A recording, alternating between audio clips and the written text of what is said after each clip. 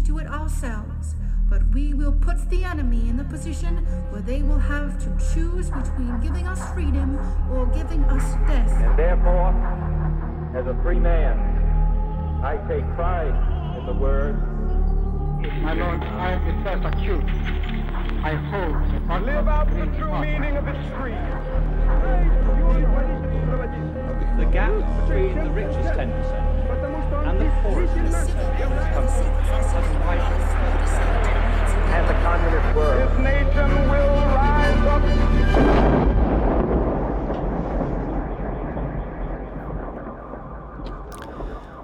Hezký den, vítáme vás u dalšího pokračování podcastu Kolaps, který pro internetový deník Alarm.cz připravují Jan Bělíček a Pavel Šplíchal. Tento podcast vzniká jen díky finanční podpoře čtenářů, čtenářek, posluchačů a posluchaček. Proto bych vás rád upozornil na crowdfundingovou kampaň Alarmu, která stále běží na portálu darujme.cz. Alarm v ní vybírá peníze na rozjezd svého nakladatelství.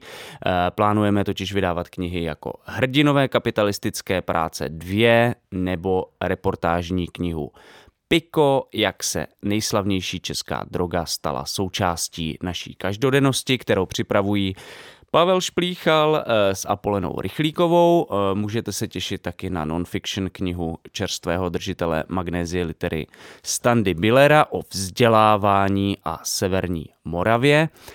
Začínáme zkrátka budovat nakladatelskou infrastrukturu a obracíme se na naše čtenáře a posluchače, aby nás v tom finančně podpořili. Zvažte to prosím, budeme vám velmi vděční a především tento náročný a ambiciózní projekt nedáme bez vaší pomoci nikdy do pohybu.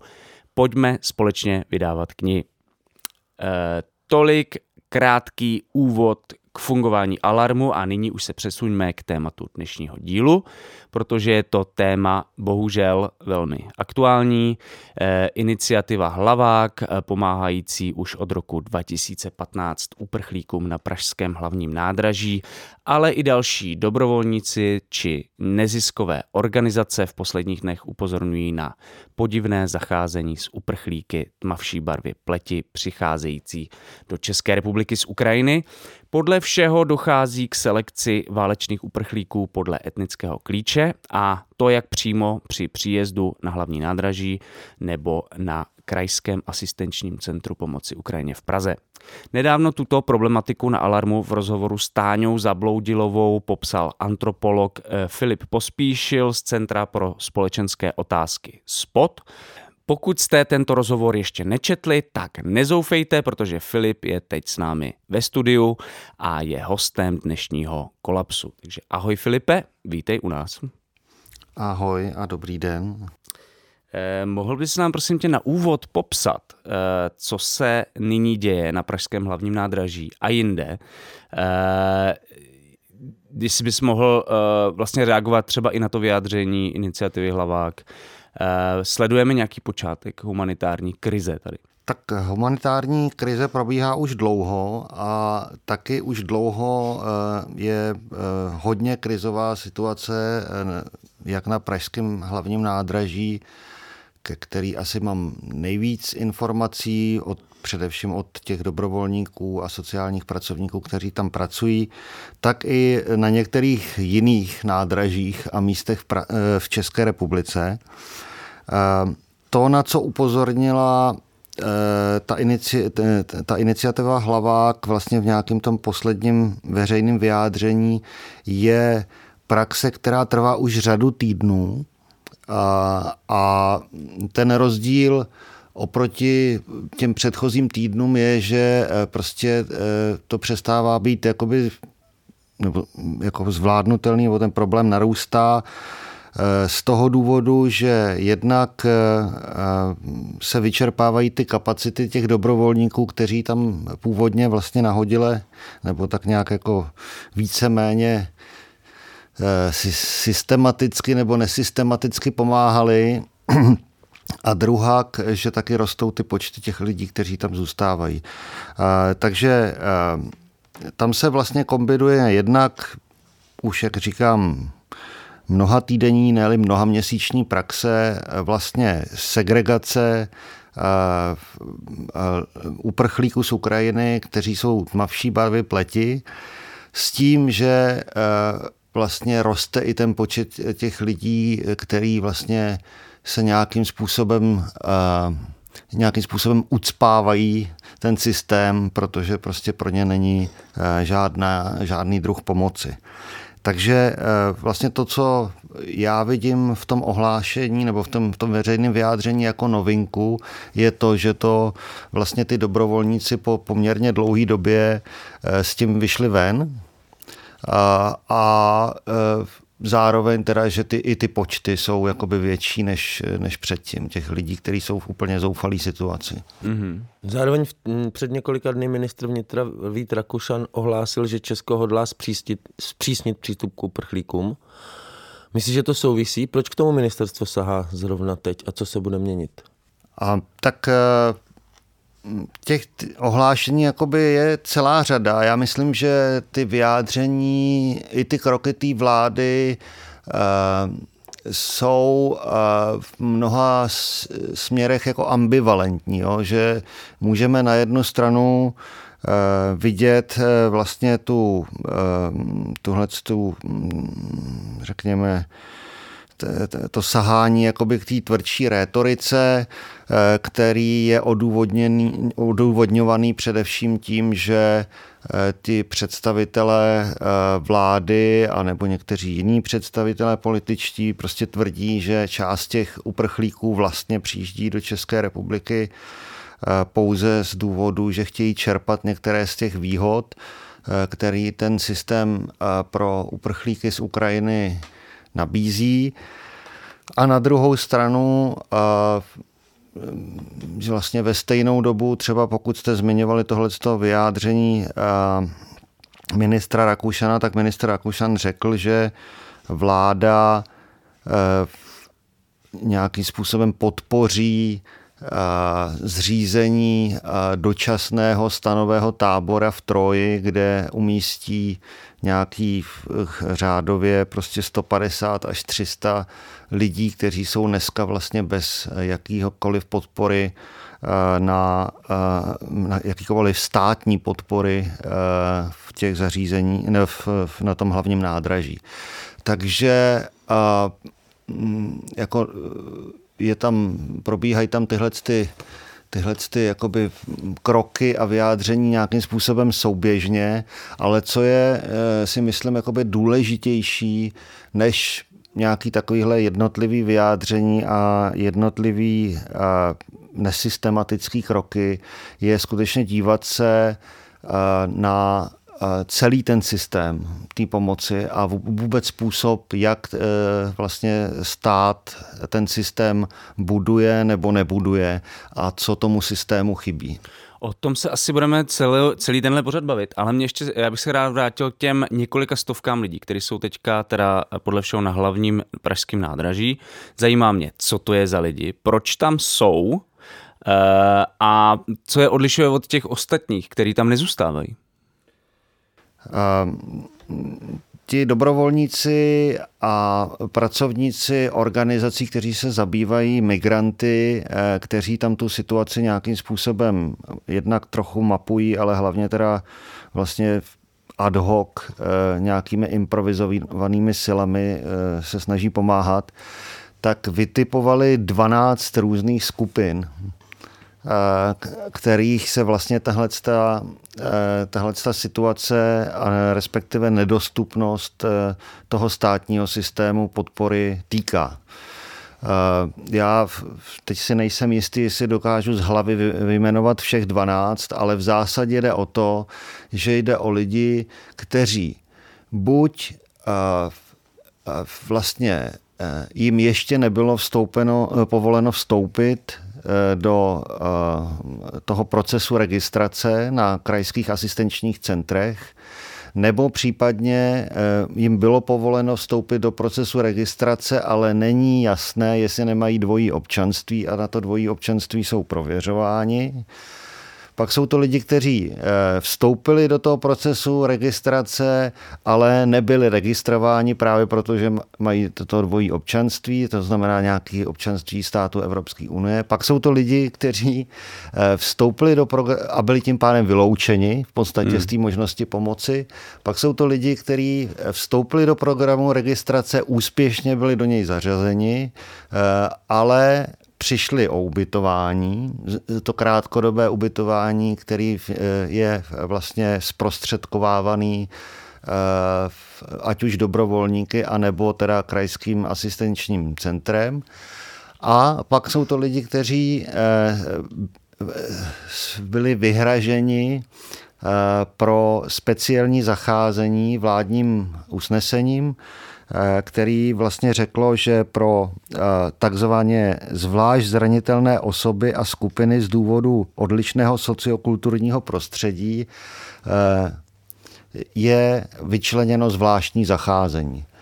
A tenhleto vládní usnesení vlastně stanoví, že tihle lidé, kteří projdou teda úspěšně tou procedurou té registrace na tom krajském asistenčním centru, tak mají být odesíláni do zařízení operovaných správou uprchlických zařízení. To znamená vlastně zařízení, které původně byly detenční centra pro uprchlíky. A tam jim má být poskytována blíže nespecifikovaná pomoc za dopomoci romských organizací. Takže to samotné usnesení vlády vlastně už stanoví, že ti zvlášť zranitelné osoby jsou vlastně Romové.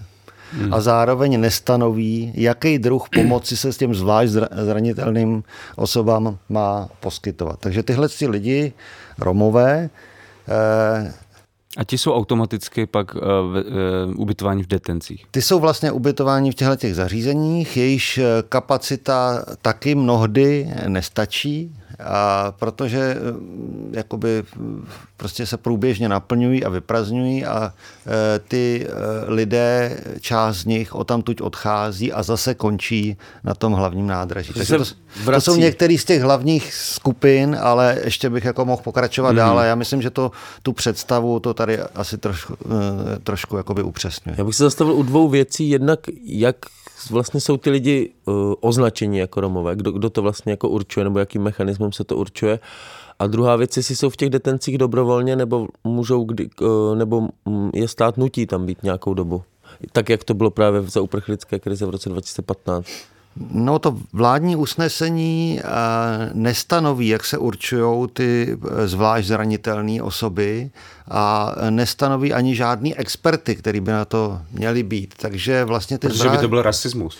No, ty zvlášť zranitelné osoby jsou jako vzhledem k tomu, že tady ta absence nějaký jakoby expertního posouzení té zranitelnosti chybí v tom procesu, tak vlastně jsou posuzováni jako zvlášť zranitelní teda těmi orgány policie, případně hasičského záchranného sboru, který operují ty krajské stanice nebo krajské centra pomoci a jsou takhle identifikovaný na základě barvy pleti samozřejmě.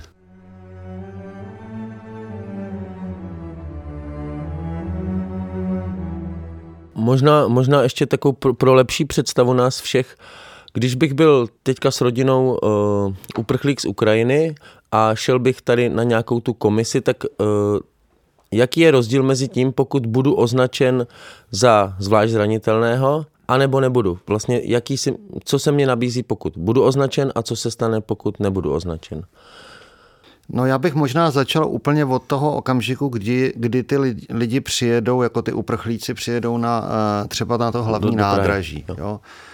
Tam jsou vlastně dobrovolníky z větší části navigováni do krajského asistenčního centra, že tam mají odjezd a zahájit teda nějakým způsobem tu registraci. Jo? A to je kde, to centrum?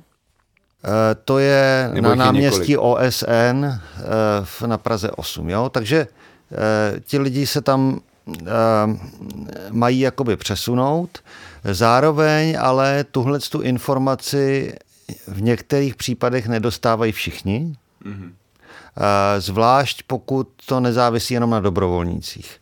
Zároveň ty dobrovolníci dostávají instrukce, nebo dostávali v minulých týdnech a měsících instrukce z toho KACPu, z toho krajského centra, o tom ohledně, do jaké míry jsou kapacity, ať už ubytování, anebo zpracovávání a příjmu té registrace naplněné. Takže se opakovaně stávalo, že tyhle dobrovolníci dostali instrukci, nikoho nám sem neposílejte do té registrace, už jsme plný.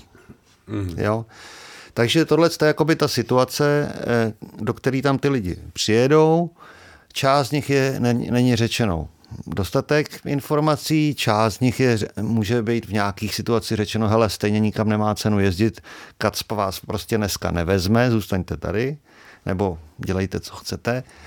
A části z nich teda je řečeno, jeďte do KACPu. Teď přijedou do KACPu, tam jim na vstupu zkontrolují pas a pokud ty lidi jsou podezřelí z toho, že mají dvojí občanství, to znamená mají tmavou barvu pleti, tak byli v uplynulých týdnech umísťováni do stanů, které byly u KACPu, aby čekali na výsledek toho prověření. Čili vlastně ani se nenabírala ta žádost jejich o registraci. A když nebyly tmavý barvy pleti, tak nikdo nezjišťoval, jestli mají dvojí občanství. Ale mohli mít.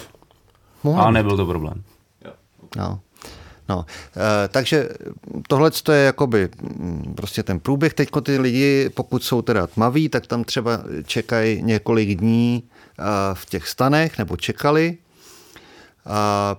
a nebo se vraceli zpátky na hlavní nádraží, kde v noci přespávali prostě buď v přistavených vlacích, anebo přespávali tam v některých těch místnostech hlavního nádraží. Pokud se teda dočkali toho, že buď teda byli vzatý rovnou do té procedury vlastně té registrace, anebo teda si počkali, že bylo prověřeno to jejich dvojí občanství a zjistilo se, že nemají dvojí občanství, tak pak byli puštěni dál do té registrace. Ta registrace proběhla. Ti lidé získali vlastně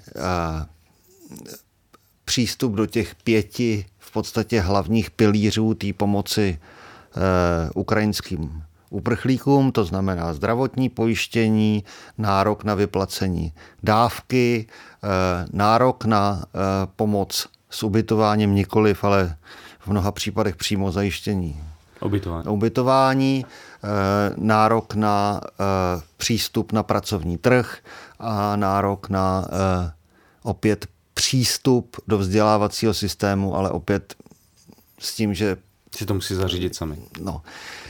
Takže ti lidé teda tou registrací získali tohleto a pokud byli identifikovaní jako zvlášť zranitelný, tak byli odeslaný a byla kapacita volná v těch detenčních zařízení, tak byli poslaní do detenčních zařízení. A když nejsou zvlášť zranitelní, tak se děje co? Tak jsou poslaní kam? No tak vlastně tou podmínkou té registrace je, že mají nějaké místo ubytování. Jo? Takže pokud ty lidi měli místo ubytování, který si sehnali sami nebo přes dobrovolníky, tak šli tam. Pokud ho neměli, tak v řadě případů, i když je to menšina případů, jim to ubytování dočasný zařizoval přímo ten KACP.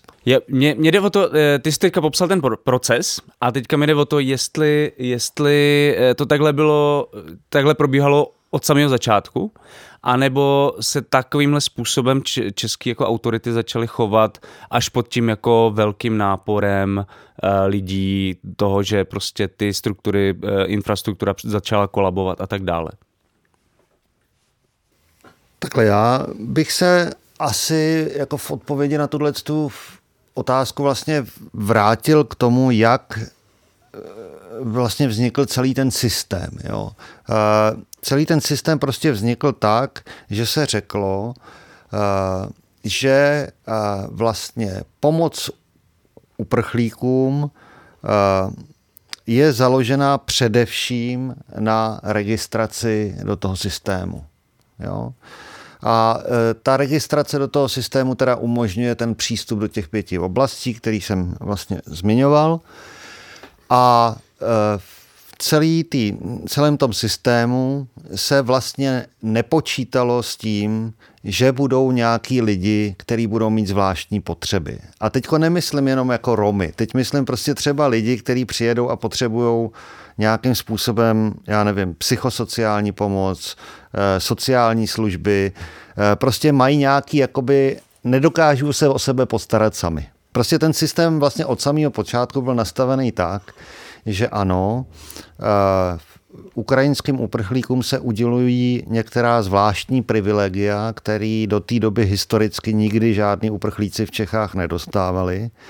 Ty zvláštní privilegia jsou opravdu jako mimořádný a zaznamenání hodný, ale zároveň se jako počítá, že se buď, pokud jako něco potřebují, tak mají tyhle ty privilegia, ale pak se postarají o sebe buď sami, anebo se o ně postarají dobrovolníci, a nebo nějaký prostě organizace, který se vlastně jaksi k té pomoci připojí nesystémově. Jo? Ty krajský asistenční centra, které byly takhle zřízený, nikdy neměly jako svoji pevnou součást odborný definování potřeb těch, nebo vůbec zjišťování potřeb těch lidí. Jo. Takže to je jakoby systémový problém, který tam byl od samého počátku a počítalo se víceméně s tím, že tyhle ty zvláštní potřeby se nějakým způsobem vyřeší sami. A to je to, co ti třeba na tom systému chybí nejvíc? Jakože to tam není. Že v podstatě já i třeba od sociálních pracovníků mám informace toho typu, že tam lidi přijedou, často prostě traumatizovaný válkou nebo s psychickýma probléma, s fyzickýma probléma a že v podstatě první, co některý jako autority řeší, že jim říkají, tady je úřad práce a můžete prostě tam jít a začít pracovat a vlastně nikdo neřeší to, že prostě je potřeba jim poskytnout třeba nějakou péči a tak dále. Je to něco, co ti nejvíc chybí vlastně na té... Je to přesný popis toho, co mi chybí. Jestli mi to chybí nejvíc, to nevím. Ono těch věcí, které chybí hodně, je víc. A úplně nedokážu jakoby prioritizovat takhle v tom, co nejvíc, ale je to určitě věc, která hodně chybí v té první fázi. A od začátku chyběla. No a samozřejmě s tím, jak se ten počet těch uprchlíků zvyšoval, tak tohle začal být problém. Jo, s kterým se od začátku nepočítalo a systémově se s ním nepočítalo, byl ponechaný v podstatě na dobrovolné iniciativě a čím dál tím rostl. A do toho taky začal růst počet Romů, kteří přicházeli a vlastně v reakci na to potom vláda přijala tady to zvláštní usnesení, kde vlastně smíchala ty zvláštní potřeby s těma Romama, nebo respektive řekla, že zvláštní potřeby mají jenom Romové a že ty zvláštní potřeby se vyřeší tím, že se ty Romové budou segregovat. V detencích. No, mě fascinuje na tom, ty už si několikrát zmínil to fungování dobrovolníků v celém tom uprchlickém procesu, kdy vlastně stát spolíhá na to, že nějakou velkou část té práce vlastně udělají dobrovolníci, který ale ani sám nějak nekoordinuje, jenom prostě počítá s tím, že tady ty lidi jsou a tu práci vlastně zadarmo udělají. Jako, je to takhle jednoduchý, jak to popisuju, nebo se nějakým způsobem komunikuje, snaží se třeba těm lidem, nevím, nějaké ocenit? Takhle, já jsem vlastně popisoval ty nedostatky v zajišťování téhleté podpory na té státní úrovni. Ono jako na těch různých kacpech potom ten praktický to uspořádání bylo různý. Na některých prostě umožňovali třeba prostě stánky nevládních organizací, třeba Praha, jo, nebo dokonce Praha i ty nevládní organizace finančně nebo ty dobrovolníky finančně podporuje, aby mohli poskytovat některý z těchto služeb, který poskytujou. Ale všechno to jsou nesystémové věci. Všechno je to prostě vlastně na nějaký ad hoc iniciativě prostě těch krajských kacpů a nemá to místo v tom státním systému. Jo. Je tam samozřejmě jakoby prostě jako principiální problém nejenom v tom, že někde třeba přímo ty služby úplně absentují nebo tak, ale hlavně v tom, že oni vlastně do toho procesu nemají vůbec co mluvit. Jsou tam v podstatě někdy přizvaný, ale v podstatě někdy jenom trpěný prostě součásti vlastně pomoci, který celý ten systém vlastně fakticky jako chránili doteďka před hroucením, ale vlastně už to takhle dál nejde. Takže ho přestanou chránit před hroucením? No, co se týče toho... Nemůžu to vydržet asi. No já předpokládám, ale... No, jako to, že to jsou kapacity, to jsou samozřejmě velmi omezené kapacity těch lidí, těch organizací a hlavně jejich zapojení, jak říkám, je dlouhodobě nesystémový, takže to je neudržitelný pro ně, protože oni zastávají taky jako strašně různý funkce, jo? Od toho, že prostě se zjistí, že právě pro některou z těch X skupin na některou z těch X skupin těch uprchlíků vlastně ten systém vůbec nepamatuje, takže jim potřeba zajistit úplně základní věci, jako jídlo, vodu. Přestože jsou tam jako třeba komplexní potřeby těch lidí, který samozřejmě, s kterými třeba ani ty dobrovolníci nemají žádné zkušenosti. Řada těch, jako z těch stovek a tisíců dobrovolníků, kteří vlastně pomáhali, tak neměla žádnou odbornou průpravu, neměli žádný třeba ani znalosti jakoby vůbec ve fungování toho systému. Takže to byla vlastně jakoby často pomoc, která byla jako samozřejmě jakoby dobře míněná a v mnoha případech prostě nezastupitelná, ale mnohdy vlastně neodborná nebo neinformovaná. Jo.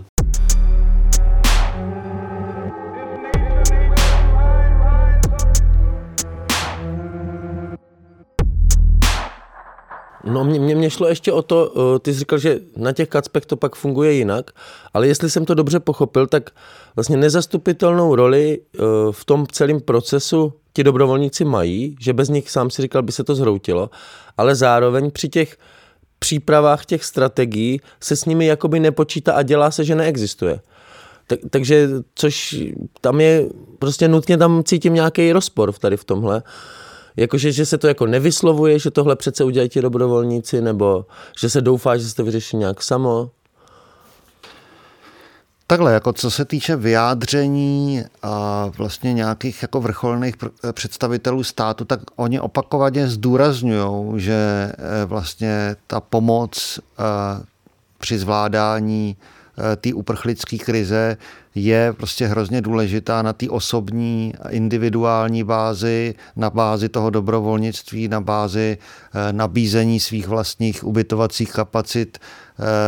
Jo, tady přitom nejde jenom tady o tu dobrovolnou pomoc, ať už na těch krajských asistenčních centrech nebo na nádražích, ale jako obrovskou roli má to ubytování sdílený, který ty lidi opět nabízejí dobrovolně. Jo? To je taky dobrovolná aktivita a ten stát na ní prostě obrovským způsobem závisí, protože jinak by ty lidi nebylo, stát se nepostaral jinak jako o ty desítky tisíc lidí. Takže ty představitelé státu opakovaně říkají, že to je důležitý, že to oceňujou, ale jako v tom procesu, doteďka jsme se bavili vlastně jenom o tom procesu toho nabírání do toho systému. Jo?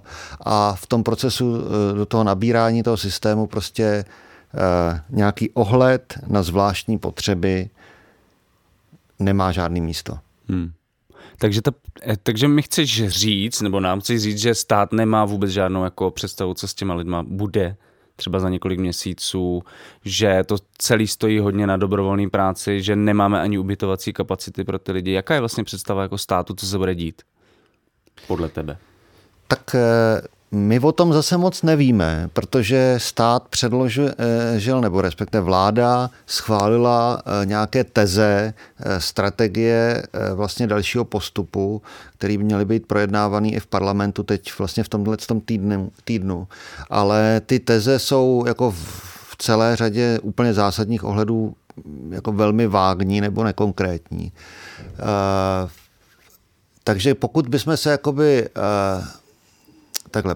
jakoby přesunuli od té fázy toho náběru nebo toho, kdo propadává tím systémem už na začátku a posunuli se jakoby do těch dalších fází, to znamená vlastně do fází, které by měly být tou skutečnou integrací, aspoň části těch uprchlíků, kteří se nebudou vracet na Ukrajinu, tak tam jsme jako zatím hodně v mlze.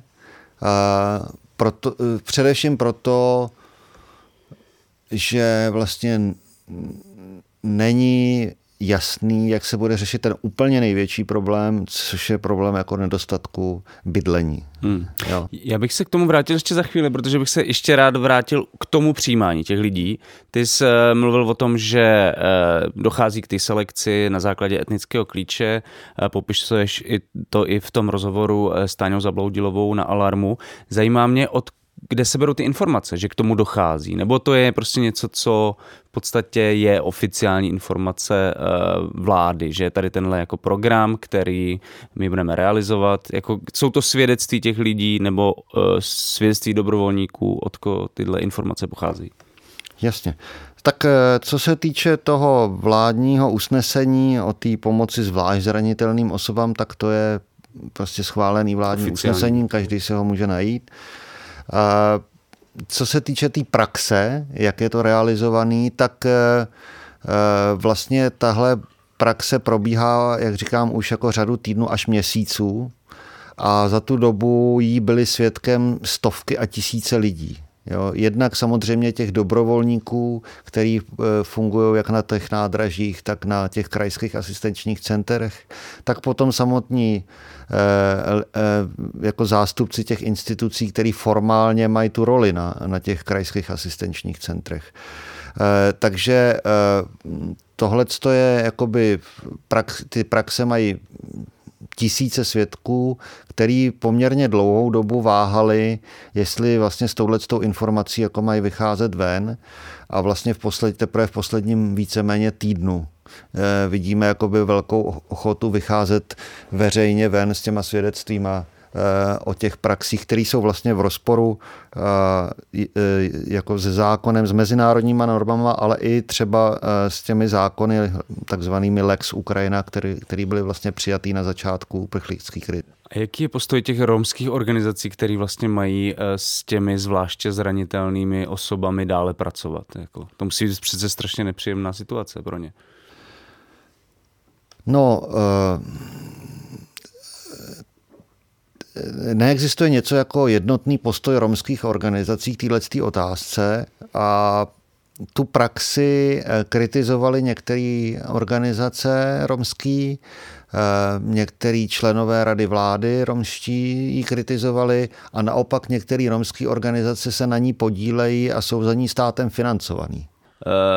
Já bych se vlastně ještě naposledy teda vrátil k těm příchozím, poslední otázce, protože se často argumentuje tím, že se nejedná ani o váleční uprchlíky, jo, že vlastně jde, že se jedná o Romy právě z Maďarska, což bude asi často zapříčení tím, že mají dvojí občanství, nebo že jsou to Romové, kteří přicházejí z míst na Ukrajině, kde válka vůbec není. Jak ty se díváš vlastně na tyhle argumenty, které se teďka šíří čím dál častěji? Takhle, zákony a opatření, které Česká republika přijala v reakci na válku na Ukrajině, jsou orientovaný na všechny uprchlíky z Ukrajiny. Jo? Zákon nerozlišuje, ty Lex Ukrajina nerozlišuje, jestli ty lidi přicházejí z Lvova nebo z Charkova, nebo z Kyjeva, nebo z Donbasu. A to je jako jedna věc. Takže z toho právního hlediska tahle ten argument je jako úplně irelevantní. Z faktického hlediska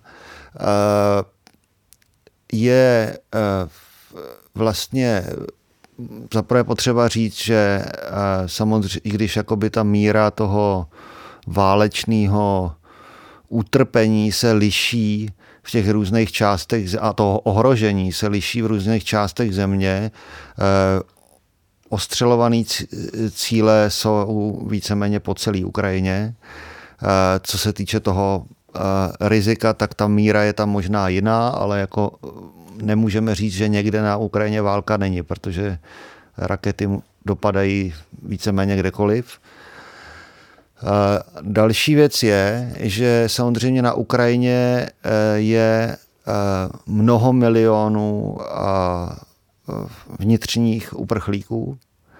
To znamená, že ten válečný stav jako přímo ovlivňuje tu situaci těch lidí, ať už se na ně střílí, anebo se na ně nestřílí. Jo. Takže jakoby to je jedna věc. Druhá, další argument jako by mohl být v tom smyslu, že česká vláda jednou rozhodla a je otázka, jestli prostě v nejbližších měsících prostě platnost těch zákonů nereviduje. Jo? To je samozřejmě možný. Česká vláda může říct, prostě už jsme uprchlíkům pomohli dost, vracíme se zpátky k postoji uprchlíkům, jako jsme měli před válkou a nepustíme sem prostě nikoho, i když utíká, jako to bylo v případě jako uprchlíků ze Sýrie, nepustíme sem nikoho, kdo utíká před válkou a hrozí mu jako bezprostředně nebezpečí smrti. Tak tohle to byl vlastně postoj k uprchlíkům do války na Ukrajině a je samozřejmě možný, že česká vláda se může rozhodnout, že prostě platnosti těch zákonů zvláštních ruší. Zatím to tak není a zatím ani česká vláda neříká, že tyhle zákony zruší. Naopak říká, budeme Ukrajině a Ukrajincům, kteří odtamtud utíkají, stále pomáhat. Takže jestli to tak je a jestli to tak zůstane, tak v tom případě není možný rozlišovat, jestli prostě někdo utíká ze západní Ukrajiny anebo utíká z východní Ukrajiny. A co se týče té konkrétní pomoci, ty už si před několika týdny, skoro na samém začátku té vlny Ukrajinců, kritizoval tu připravenost státu. Tak můžeš ještě jednou shrnout, v čem byl ten stát zásadně připravený a nepřipravený a mě by taky zajímalo, jestli se vlastně ten systém vyvíjí a zlepšuje v průběhu času, nebo zůstává naopak. Nebo naopak dokonce. Ano, jako Česká republika byla hodně špatně připravená na tu uprchlickou vlnu. Ze dvou hlavních důvodů. První důvod spočívá v tom, že obecně ty struktury státu, které jsou určený na nějakou pomoc v obtížných situacích, jsou dlouhodobě nevyvinutý. Jo? Nebo podfinancovaný, anebo zdecimovaný. A teď nemluvím o hasičském záchranném systému, nebo prostě o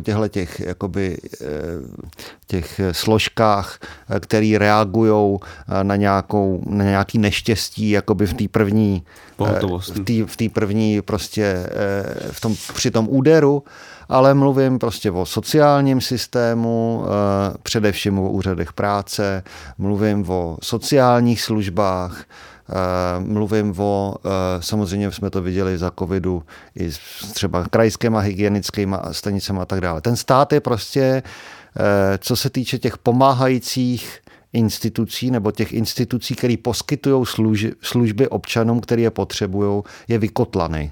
Prostě chybí mu tyhle zdroje a to samozřejmě jako byl systémový problém od začátku té uprchlické krize. No a druhý problém byl vlastně v tom nedostatku nějaký koordinace, vize a řízení. Jo. A teď se můžeme jakoby bavit o tom, co od té doby, kdy jsem třeba tohleto kritizoval před 2 měsícema, se vlastně stalo. Stalo se toho spoustu. Jo. Ten stát jako v řadě oblastí se snaží některý z těch nedostatků fixovat. Ale jako ve velké části těch případů se to nedaří a stále víc je vidět, ty neúspěchy jsou stále víc vidět. To je by ten zásadní rozdíl vlastně v té situaci v průběhu těch měsíců, že zatímco před těma 2 měsíci to bylo vidět, jakoby řekněme spíš v nějaký té teoretické rovině, tak teď už to pomalu začíná být opravdu vidět na těch ulicích. Zároveň je třeba zajímavý pro mě, že ten systém doteď pro lidi, pro migraci, pro přijímání uprchlíků a pomoci byl nastavený spíš represivně, aby vlastně ty lidi odrazoval od toho sem vůbec jezdit. Takže najednou to je v konfliktu s tím, co se po tom systému chce nyní. A zároveň mě přišlo zajímavé, že i ty sám si v tom rozhovoru s Táňou Zabloudivou vlastně říkal, že ta aktuální reakce české vlády je v mnoha ohledech bezprecedentní a pozitivní. Můžeš nám říct třeba v jakých ohledech a jak se to liší od toho roku 2015? Co jsou ty zásadní rozdíly? Tak já jsem tady vlastně už jmenoval těch 5 základních pilířů, který ten stát vlastně připravil a řekněme věnoval těm ukrajinským uprchlíkům, který nemají obdobu v těch předcházících systémech. Já to jako rád znovu zopakuju. Je to všechno samozřejmě vázané na tu úspěšnou registraci v tom systému, v těch krajských asistenčních centrech, ale pokud se ty lidi úspěšně registrujou, tak mají nárok na zvláštní sociální dávku, mají nárok na přístup ke zdravotní péči, jako kdokoliv jiný z Čechů, mají nárok na nějakou asistenci při zajišťování bydlení. Můžeme se pak podrobněji třeba bavit o tom, jaký to ty asistence vlastně jsou a jak moc fungujou. Mají nárok na přístup na trh práce, což je obrovská věc, a mají nárok na nějakým způsobem přístup ke vzdělávání. Tohle je takových těch 5 hlavních vlastně oblastí, podle mého názoru, kde ten stát prostě udělal skutečně opatření, které nemají historicky obdobu a který určitě jako pomáhají desítkám tisíc nebo stovkám tisíc uprchlíků. Jo. A teď mi jde o to, proč to v roce 2015 nešlo a teď jo? Co se stalo mezi tím? No tak stalo se, že válka vypukla hned za humny. To je jako asi ten hlavní rozdíl. Stalo se, určitě tam jako bude hrát roli spousta faktorů, to, o čem se mluví jako o kulturní blízkosti, i když já bych tady s tím byl jako trošku opatrnější s tou kulturní blízkostí, protože možná, že ta blízkost je spíš taková jako v nějakým tom etnickým vzhledu té většinové populace. Pokud to nejsou ukrajinský Romové? Pokud to nejsou ukrajinský Romové, možná v nějaký té jako zkušenosti částečně s tím komunismem, ale prostě ty kulturní rozdíly mezi těma zeměma a tou populací, těma populacema nebo většinovými populacemi jsou taky obrovský a to jsou ještě problémy, které nás samozřejmě čekají, pokud začne docházet k nějaký té integraci nebo pokud se budeme pokoušet jako společnost vlastně se společně s těmi uprchlíky integrovat.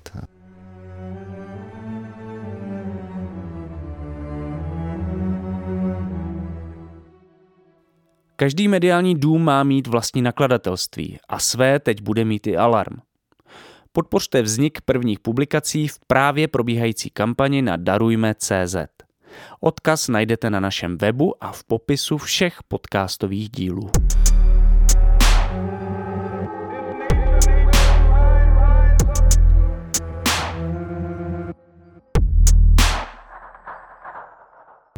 Ale jako jedna věc je ta retorika, kterou vláda výrazně změnila. Udělala i ten Lex Ukrajina, jak ty říkáš.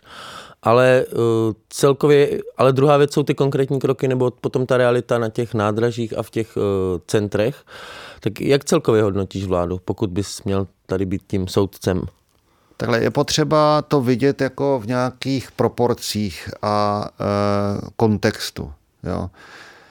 Jeden ten kontext historický jsem říkal. Nikdy nikomu se tolik nepomáhalo v České republice žádným uprchlíkům jako ukrajinským, i když jsou tady nějaký trošku obdoby s tím, jak se pomáhalo během války na Balkáně, ale prostě takhle daleko to podle mě nikdy ani tehdy nezašlo. To je jako jeden kontext nebo nějakým způsobem poměr. Druhý je poměr mezi těmi, kdo v tom systému nějakým způsobem ho využívají, těch výhod, a vůči těm, který z něho vypadávají. My samozřejmě tady nemáme přesný čísla, protože jednak vláda nezveřejňuje zas tak detailní a vypovídající statistiky o těch lidech, kteří prošli nebo se úspěšně zapojili do těch systémů, a už vůbec nemáme jako dost dat o těch lidech, kteří tím systémem propadli. Ale z těch, kteří jsou vidět, především proto, že je vidíme na nádraží nebo s nima přijdou nějakým způsobem do kontaktu ty dobrovolníci a tak dále, tak můžeme říct, že dneska tím systémem propadává víceméně bez pomoci řádově tisíce, možná něco přes 10 000 lidí, to je můj odhad. Jo. Zatímco těch lidí, kteří jsou nějakým způsobem do toho zapojeni, poslední číslo teď nevím z hlavy, ale je to něco přes 300 000 lidí, kteří jako dostali tu registraci a můžou se těšit alespoň některým z těch výhod, který ten stát nabízí. Takže je potřeba mít jakoby na paměti tenhle ten poměr, a pak je potřeba mít na paměti i ten vývoj v čase. To, že se někomu podařilo nějakým způsobem dočasně pomoct teď, ještě neznamená, že jeho situace je vyřešena navždy, zvlášť protože některý z těch usnesení jednak nebo těch opatření platí jenom krátkodobě, a hlavně protože ta pomoc mnohdy byla poskytnuta pouze krátkodobě. Tam je zajímavý to, že se často mluví jako o teď, teda až teď ex post, o úspěšné nějaké integraci nebo práci s uprchlíky, o tom, jak situaci zvládlo Německo právě po roce 2015. Jak ta německá práce s přicházejícími lidmi, hlavně ze Sýrie, vypadala a co bychom mohli jako dělat, aby to bylo aspoň podobně úspěšný?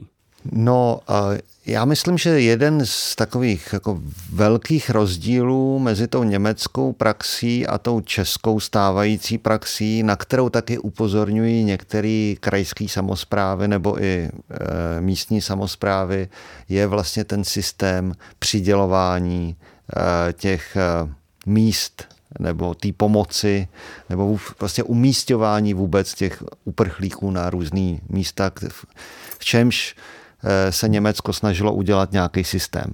Mm-hmm. Tady se o to nikdo jako nepokouší do teďka. To mluvíme teda o ubytování nebo o čem vlastně? No právě, že to je docela jako komplexní záležitost.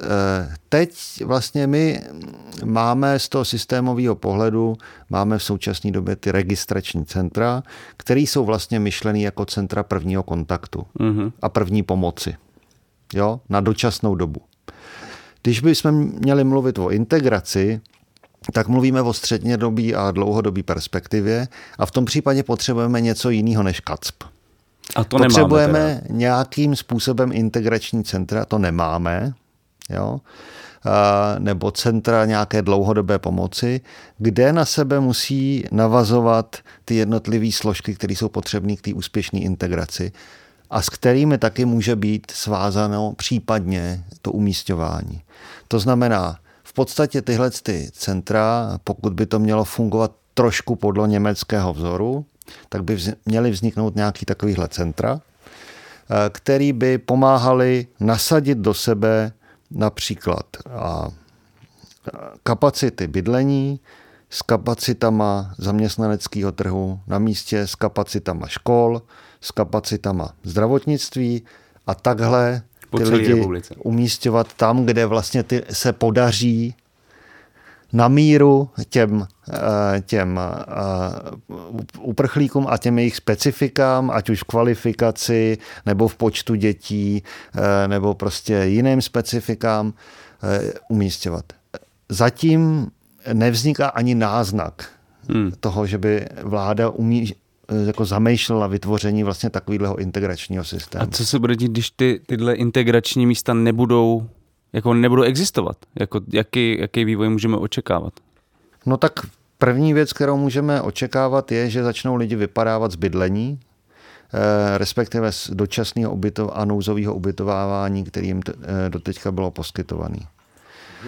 My a opět k tomu nemáme přesný jako státem produkované statistiky, takže nejsem teď schopný říct přesný poměry lidí, kde a jak uprchlíků, kde a jak bydlej, ale třeba podle žádostí o tu vlastně pomoc pro ty domácnosti, kteří zdarma ubytovávají u sebe ukrajinský uprchlíky jako na spolubydlení, tak se dá říct, že v tomhletom typu, podle počtu těch žádostí na ty kompenzace státní, v tomhletom typu bydlení prostě bydlí řádově desítky tisíc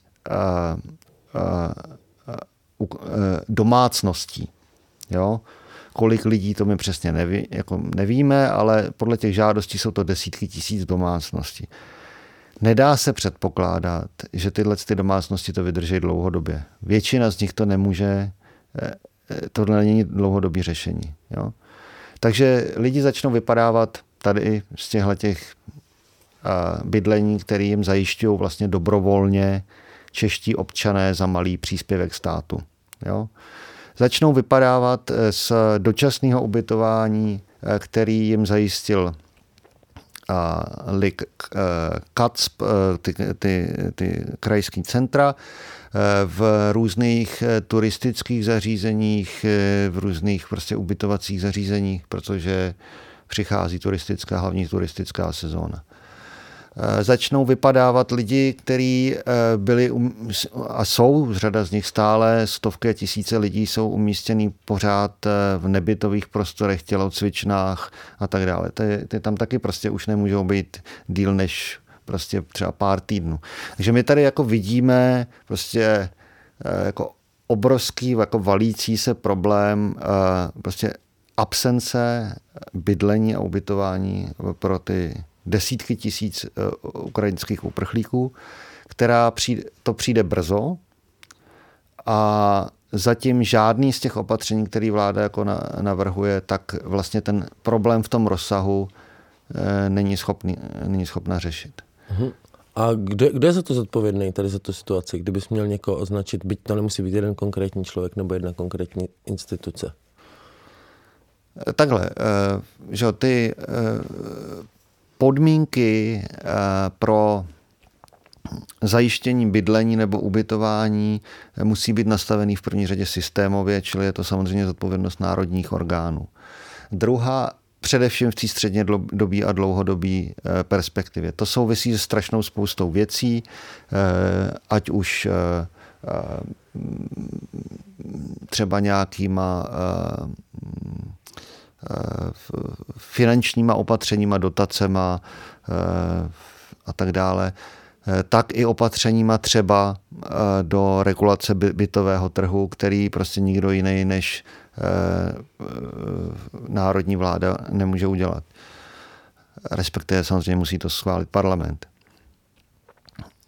A druhá věc je, že zvlášť ty jakoby krátkodobý až středně dobý perspektivy jako je obrovská zodpovědnost samozřejmě i na těch krajských především samosprávách, ale i místních, který mají těma dosavadníma usneseníma vlády uložený úkoly zajišťovat nouzový ubytování a nouzový bydlení, ale zatím to dělají pouze na dobrovolné bázi. Žádný z těch samospráv se nerozhodli použít ustanovení krizového zákona, který umožňuje nařídit ubytování těm, kteří to potřebují, samozřejmě za nějakou kompenzaci. Takže tam je jako obrovská zodpovědnost těch místních a krajských samospráv a samozřejmě ta bude jako o to patrnější prostě s tím, jak ta krize bude narůstat. Já bych se ještě úplně snad už naposledy vrátil k tomu propadnutí těch ukrajinských Romů, kteří vypadávají z toho systému vlastně hned na začátku, protože je to, podle tebe, je to věc toho nastavení toho systému, jakoby nějakého byrokratického, anebo se tam dá už označit vlastně, že to je nějaká jako politická vůle nebo nevůle, kdy vlastně se i v té rétorice na té nejvyšší úrovni najednou se začaly vracet termíny, které známe právě z uprchlické krize v roce 2015, že to jsou vlastně ti ekonomičtí migranti a tady ten dvojí metr, kterým se potom dá lecos obhájit? Já myslím, že za tím problémem té segregace, diskriminace vlastně lidí, kteří utíkají z Ukrajiny a mají tmavší pleť a já bych prostě si nebyl úplně jistý, jestli vlastně můžeme označovat za Romy a aspoň ne všechny, ale prostě lidi, kteří mají tmavší pleť, tak ty skutečně jsou diskriminováni, jsou segregováni, ale ty příčiny jsou jako v mnoha věcech. Jako první bych zmínil prostě to, co už jsem říkal. Systém je nastavený tak, že vlastně nepomáhá těm, kteří mají speciální potřeby. Jo? A ať už jsou to různé potřeby. Jo? Takže to je jakoby první problém. Pak je tam samozřejmě jakoby nějaký prostě jako rasismus, jak těch institucí, tak v české veřejnosti, ale taky třeba v ukrajinské veřejnosti, který v tom jako hraje jako důležitou roli. Jakou roli v tom hraje? No tak z těch informací od těch sociálních pracovníků nebo těch dobrovolníků, kteří s těma lidma pracují, ať už na tom nádraží nebo jinde, tak vyplývá, že se jedná o velmi jako pestrou skupinu lidí, nebo spíš se jedná o řadu skupin lidí, tyhle vlastně Ukrajinci tmavší pleti. Z nich někteří jsou vlastně relativně dobře integrovaní, řekněme spíš z městského prostředí, a někteří jsou spíš z vesnického prostředí, ale jako v některých případech jako extrémně znevýhodněný, ať už tím, že jsou třeba negramotní, pochází prostě z nějakého hluboce substandardního bydlení. Nějaký osady prostě. Osad a podobně. Takže jsou mezi nima vlastně jako malí rodiny, které utíkají, jsou mezi nima velké skupiny lidí, kteří utíkají dohromady a chtějí být dohromady. Takže jako je to velmi jako rozrůzněná skupina, ale u řady z nich je patrný, že byli extrémně znevýhodnění už v tom ukrajinském prostředí a my vlastně nevíme, jaký jsou přesně ty konkrétní důvody, proč oni se rozhodli jako odejít z té České republiky. Do té České republiky. Samozřejmě jako u těch populistů se objevuje prostě ten jako narrativ, že odešli kvůli tomu, aby v Čechách dostali 5 000 korun, což samo o sobě mně přijde tak šílený argument, že vůbec jako nechápu, že se jako někdo takhle může přemýšlet, když jako si vezmeme, že ty lidi překonali 1000 kilometrů nebo ještě víc, celý rodiny, mnohačetný, vystavujou se hladu, vystavujou se spaní na zemi, šílenému zacházení po mnoho dní, aby dostali teda 5 000. No je to možný, že to někdo kvůli tomu jako dělá, jo, ale přijde mi, že pokud to teda dělá i ty lidi kvůli těm 5 000 podstupují takovýhle hrozný nesnáze, no tak pak tím spíš by je měli dostat. Jo. No, ale si zaslouží azyl vlastně. Už jenom kvůli tomu, z jakých museli žít podmínkách, aby, když jsou ochotní tohle podstoupit kvůli 5 000. Takže jakoby to je tenhle ten jeden, řekněme, populistický argument, který si myslím, že je prostě úplně jako irelevantní. Na druhou stranu je možný, a my, jak říkám, my k tomu zatím nemáme jako dost evidence, spíš nějaké jakoby náznaky. Je možný, že některý z těch lidí odtamtud skutečně odešli proto, že třeba jejich ukrajinský sousedi pociťují větší nouzi a chtějí se prostě zrovna této části populace zbavit, jo? Mm-hmm. Já to nechci říkat jako nějaký kategorický tvrzení, je to spíš nějaká možnost, která vyplývá z určitých náznaků. Jo? Je to jakoby nepotvrzený, ale jako nedá se to vyloučit. To teda, jestli to chápu správně, tak to je jako možnost i nějaký jako deportace těch lidí z Ukrajiny. To, co říkáš. Nebo vyhnání. No já jsem se třeba včera při nějaký diskuzi s jedním z novinářů jako setkal s názorem, že přece je možný, že ruský tajný služby podněcují ukrajinský Romy k tomu, aby utekli do České republiky. A mně ta konstrukce připadá jako neuvěřitelně přitažená za vlasy, když daleko představitelnější je, že prostě v místech a jako ty informace o tom jsou dlouhodobě, že i na Ukrajině dochází k diskriminaci Romů. Prostě kde ty lidi žijou, tyhle ty Romové na okraji vlastně té místní společnosti jsou prostě v těžších časech vypuzováni. To by bylo docela jako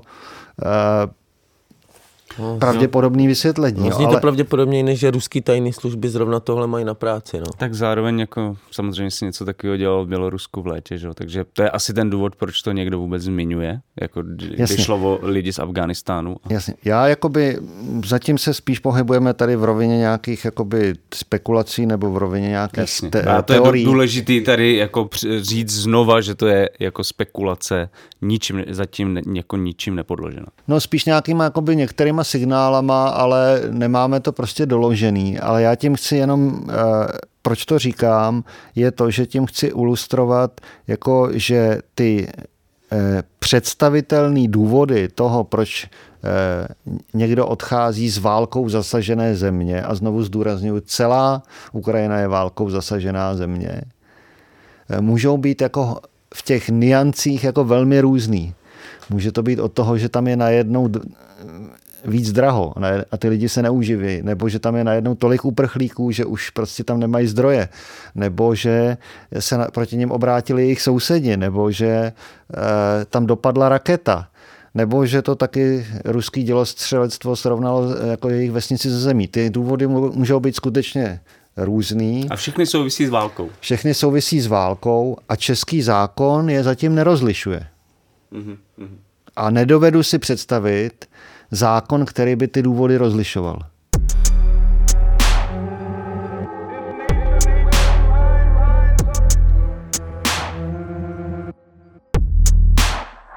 Možná se už míříme k úplnému závěru. Já mám svoje oblíbenou otázku, jako kdyby si měl vybrat 3 opatření, které by bylo dobrý teďka aplikovat na přijímání a práci vlastně s uprchlíkama z Ukrajiny. Jaká by to byla? Jaký by to byly opatření? No určitě je potřeba začít jako připravovat se na ty střednědobí a dlouhodobí a vlastně opatření k té integraci a jejich dobrou koordinaci a synchronizaci. Určitě je potřeba v těchto střednědobí a dlouhodobý perspektivě řešit především to bydlení.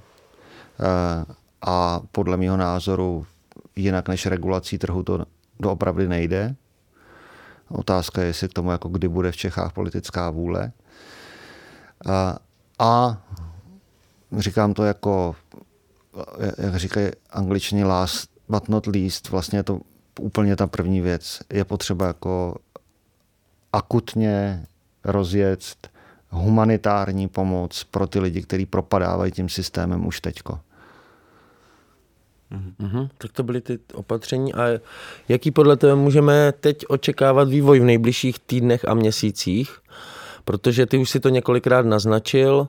Navíc se dá předpokládat, že nadšení české společnosti pomáhat Ukrajincům může také se oslabovat. Podle sociologa Dana Prokopa nastane největší krize už teďka v červenci. Jak to vidíš ty, ten vývoj do budoucna, nejbližšího budoucna? Bez integračních center. No je to skutečně jako velmi nepředvídatelný jako z hlediska těch opatření, ke kterým se rozhodne vláda a případně ty samosprávy. Takže se opravdu jakoby, to je jedna oblast, v které se jako velmi těžko předpokládá a bude mít zásadní vliv na tom, jak špatná ta situace bude. Pak druhá věc, která se jako velmi špatně předpokládá, je jakoby vývoj té války na Ukrajině a jako do jaké míry vlastně povede k dalším vlnám uprchlíků. Takže to jsou jako dva velký limity jakýchkoliv předpovědí. Jedna věc je jako ale naprosto jistá, že tyhle ty dočasné opatření pomoci, které vláda doteďka přišla, s kterými ta vláda doteďka přišla, zvlášť v oblasti bydlení, do pár měsíců prostě ztratí efekt, respektive už přestanou fungovat. Takže to je jistota. No, to vypadá, že český stát počítá s tím, že se lidi do pár měsíců vrátí zpátky na Ukrajinu a musíme to ještě chvíli vydržet, ale ono to pravděpodobně bude probíhat úplně jinak. O situaci ukrajinských Romů utíkajících před válkou, kolabující české pomoci uprchlíkům i vyhlídkách blízké budoucnosti jsme si dnes povídali s antropologem Filipem Pospíšilem z Centra pro společenské otázky SPOT, který se všem těmto otázkám dlouhodobě věnuje. Díky, Filipe, že jsi za námi dneska dorazil do Kolapsu a měj se skvěle. Hezký den všem. To už je z dnešního Kolapsu skoro všechno. Pokud jsme se dnes neslyšeli poprvé a Kolaps posloucháte pravidelně, podpořte nás a taky celý Alarm v aktuální crowdfundingové kampani s názvem Nakladatelství Alarm na portálu darujme.cz. Všechny díly Kolapsu jsou dostupné zdarma a pro všechny, ale samozřejmě jakýkoliv příspěvek na výrobu nových dílů je pro nás naprosto klíčový a pomůže nám tento pořad zlepšovat a posouvat dál. Dost nám taky pomůže, pokud naše podcasty ohodnotíte nebo okomentujete tam, kde je zrovna posloucháte. A děkujeme samozřejmě taky všem, kteří nás už podpořili nebo podporují, protože bez vás by tento podcast nemohl nikdy existovat. Díky. To už je z dnešního Kolapsu úplně všechno. Z dnešního nahrávání ve studiu Mr. Volba se loučí Jan Bělíček. Pavel Šplíchal. Mějte se krásně a budeme se těšit u dalšího nahrávání našeho podcastu Kolaps. Čau. Zdar.